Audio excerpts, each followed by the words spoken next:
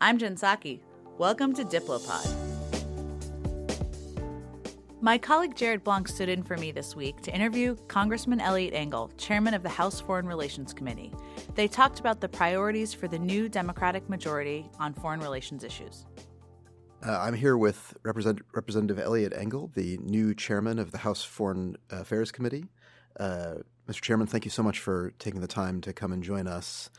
You've just finished a presentation downstairs for the Carnegie Endowment. It's available online, and I would strongly urge everyone to take a look at it. I think it lays out a terrific view of Democratic priorities in the House of Representatives on foreign affairs over the course of the next 2 years. Well, I've enjoyed it. Thank you. A lot of bright people in the audience. They ask some good questions. You really have to know your policy because they're so smart. We get a great crowd here. Absolutely. I want to start with a big picture question, which is that over the last three presidents that the United States has elected have all run on platforms of a kind of disengagement, a step back from the world. That's certainly true of President Trump and his kind of pugnacious isolationism. It was true of President Obama and his critique of the blob. And it was also true, people forget, of President George W. Bush before 9/11. In light of the American people's apparent desire reflected through these elections to reconsider our place in the world, can you give me a sense of where are you, where's your committee, where is the Democratic Party on a positive view, a positive agenda for America's role in the world? Well, I think it's very important for us to continue being the leaders of the free world. It's not just a matter of the United States wanting to be on top. I mean, I believe everything that I learned and that I see in terms of our democracy, in terms of how different, how blessed we are. And I don't mean to sound corny, but we are. We take things for granted.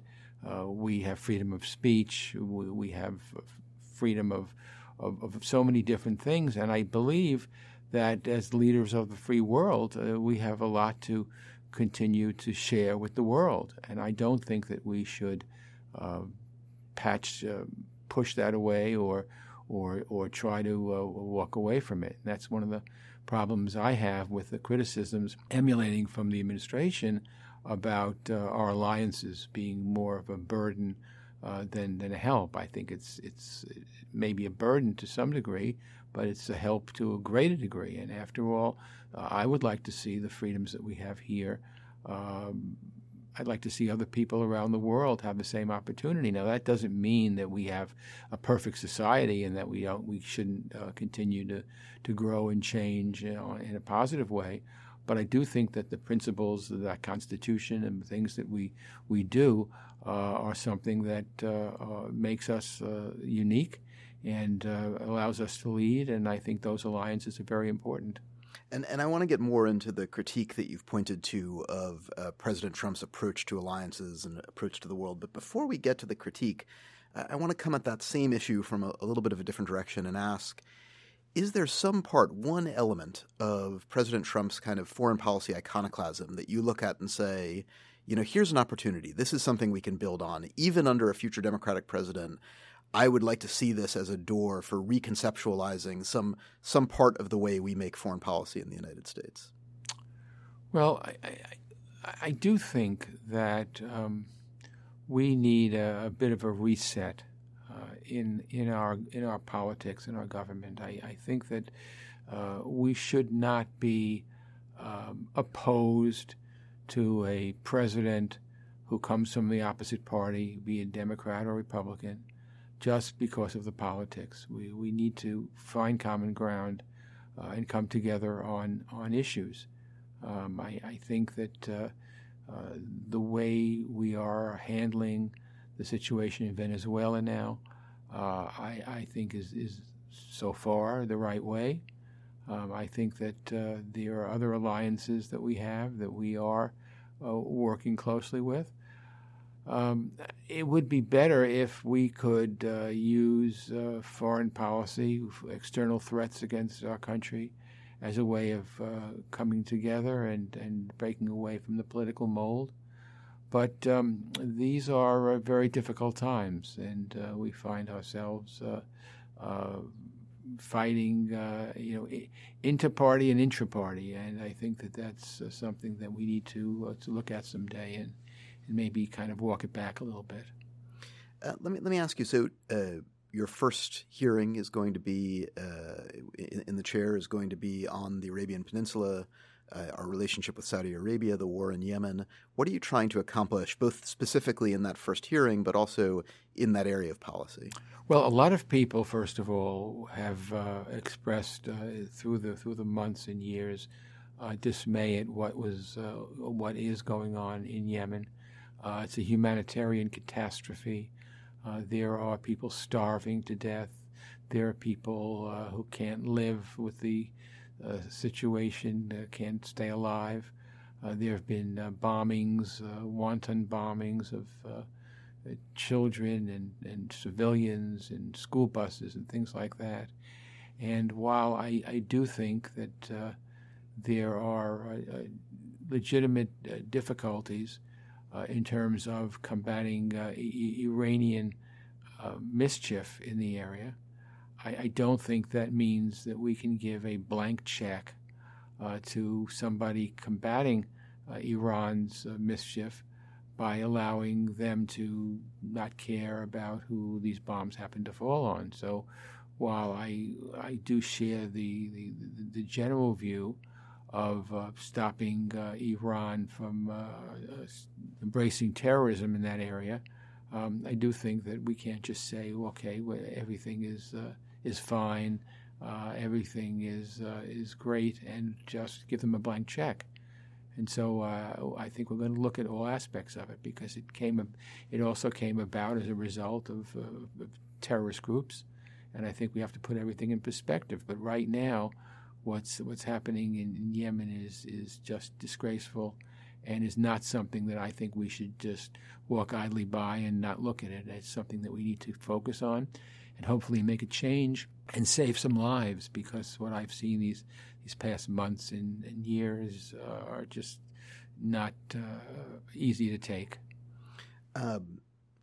Staying in the Middle East for just a moment, you've got an incredibly diverse caucus this year. You've got a freshman class of Democratic representatives who are diverse in terms of their gender, ethnic origin, sexual identity, their experience before coming into Congress, and also very, very diverse about their policy perspectives, their ideology. Specifically on Israel, how are you going to manage this, I think, unusually wide range of views within the caucus? Well, I'm going to manage it the way I've always have. I am a very strong supporter of the State of Israel, but I also believe that the best way to ensure peace and stability for Israel and in the Middle East is to have a two-state solution. Israel has very legitimate security needs that can be met, and they are a very important partner to the United States. I believe that there should be two states side by side, an Israeli Jewish state and a Palestinian Arab state. And Israel's legitimate security needs need to be taken into account because of terrorism and all the things that the Palestinians, unfortunately, have used for years. It's really set them back. And if you look at the Palestinians, the poor people, have suffered, I think, mainly because of a lack of leadership on their part. There were at least two times when Israel was ready to make a deal, once with Ehud Barak as prime minister, and once with another prime minister who came afterwards, and Ehud Olmert. And both times the Israelis said yes, and the Palestinians said no. So I think that people are entitled, when they get elected to Congress, to have their own views on things. I respect other people's views. I think we always have to be respectful. But I think that we have to also understand that there's also, while there are new people coming in, and we really cherish new people, new blood, new ideas, new thoughts. It propels our party forward. There are also people who have been here for a number of years who also have good ideas. And I think that those ideas should be discussed. And I think that I'm happy. I'm obviously happy we're in the majority. And I think there are a lot of talented people. And there are going to be disagreements from time to time. That's just what you have in a free society. Mr. Chairman, you've talked about Iran. You've talked about the importance of maintaining our alliance relationships. I want to draw those together a little bit. Democrats have been very critical of President Trump's approach to Iran and the Joint Comprehensive Plan of Action. Even Democrats like yourself, who voted against the JCPOA in 2015, have not found much to like about the way that President Trump has tried to dismantle it. And I think one of the sharpest critiques has been moving away from the JCPOA without support from our allies and partners is not a way to build up U.S. strength and sort of find a way to contain the elements of Iranian policy that we're most concerned about. I think that the same argument can be made, maybe even doubly so, as regards sanctions in Russia, where there's such a deep web of commercial and economic relationships between Europe and Russia. But there's an overwhelming vote in the House to try to block President Trump's effort to lift sanctions on Rusal and EN Plus, aluminum giants owned by Russian Oleg Deripaska, despite a very, very strong push from our European allies and partners saying, look, if these sanctions were to come into place, they would hurt us more than they would hurt their targets in Russia. So can you help me square the circle? How do you work with the Europeans on one issue and not the other? Well, there's several questions there. Let me first say that when we slap sanctions in the Congress on a country, we do it because it's proven time and time again that they were doing things detrimental to us, and the strong feeling that we need to show them and they need to pay a price for it. And I think that's certainly the case with Russia. I would hope that eventually our relationship with Russia would be better, but I don't see that as long as Putin is around. And what makes Russia what makes some of us so angry about Russia is the interference in the 2016 presidential election. It was more than an interference of supporting individuals. It was less of that and more of going right at our jugular, the heart of our democracy. And people like myself feel very strongly about it, and I know a lot of other people do as well, that this is not something that can easily be forgiven. And Putin has shown no sign of any kind of remorse, or all he does is deny and lies about it. So the JCPOA, which I was opposed to for a number of reasons, and if you boil it all down, I didn't think it prevented Iran from getting a nuclear weapon. I thought it delayed it, but it didn't prevent it as it was being built, and I didn't feel it was worth it. And I thought that the money we would be giving to Iran, Iran's the leading state sponsor of terrorism in the world.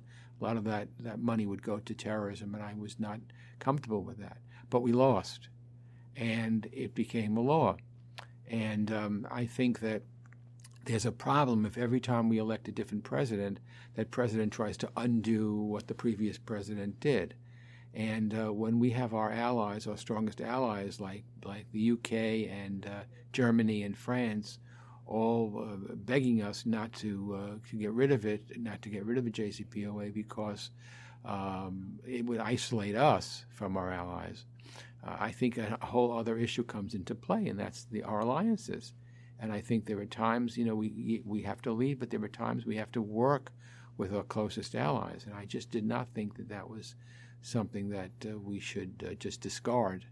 We have to work with our allies, and they're giving us advice. And I think that I want to isolate Iran. I don't want to isolate the United States.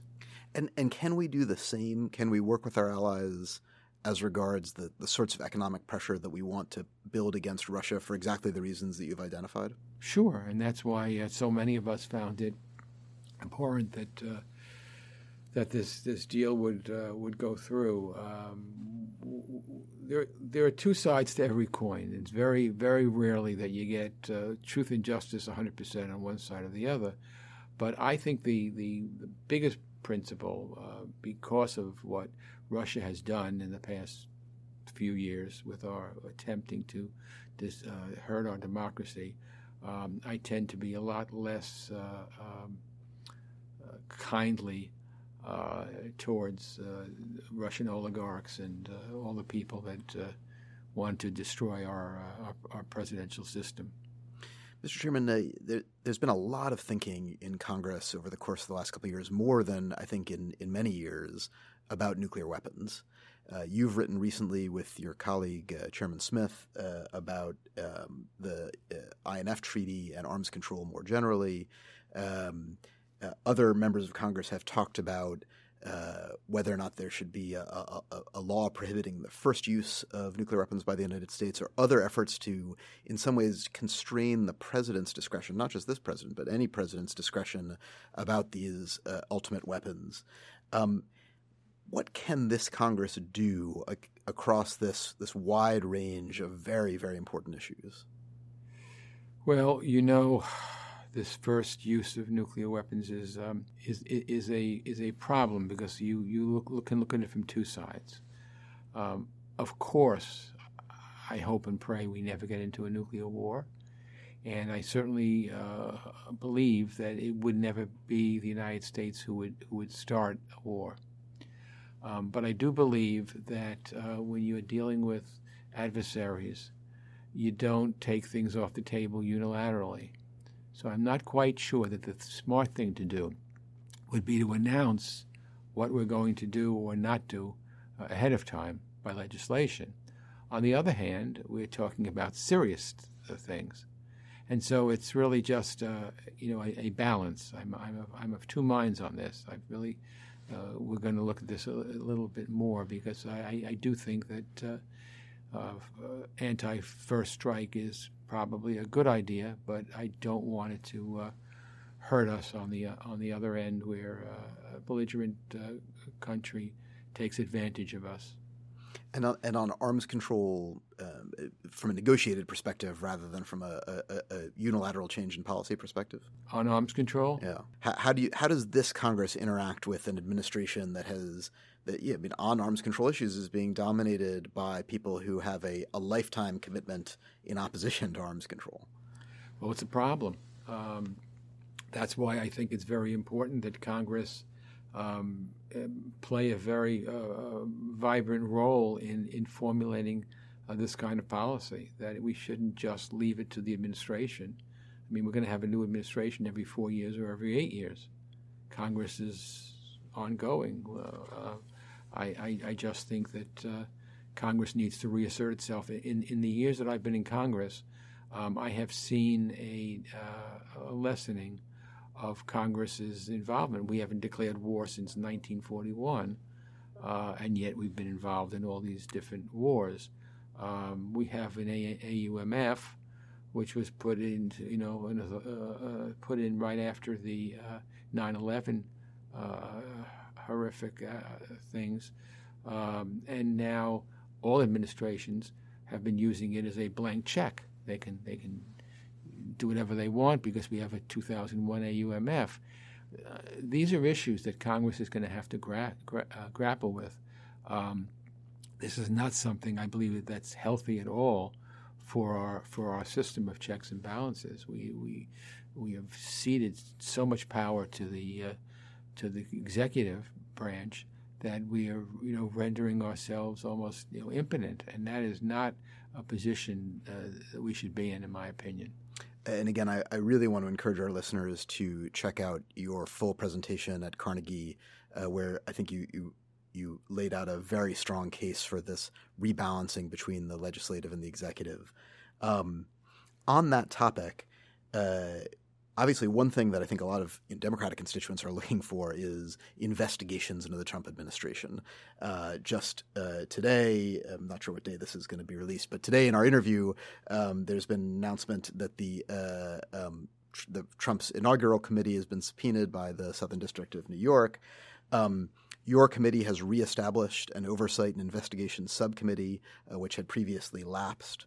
I think there's a lot of concern about how do you balance these investigative demands in Congress, especially when they come to the fear or a risk that there might be some influence on policy, right? So the subpoena for the inaugural committee seems to be about foreign funds, foreign influence. How do you look into those questions as they might relate to present policy issues without stepping on the investigators? Well, first of all, the Foreign Affairs Committee has always had a subcommittee for many, many years involving investigations. We didn't some of the papers got it wrong. We didn't eliminate something else and put it there.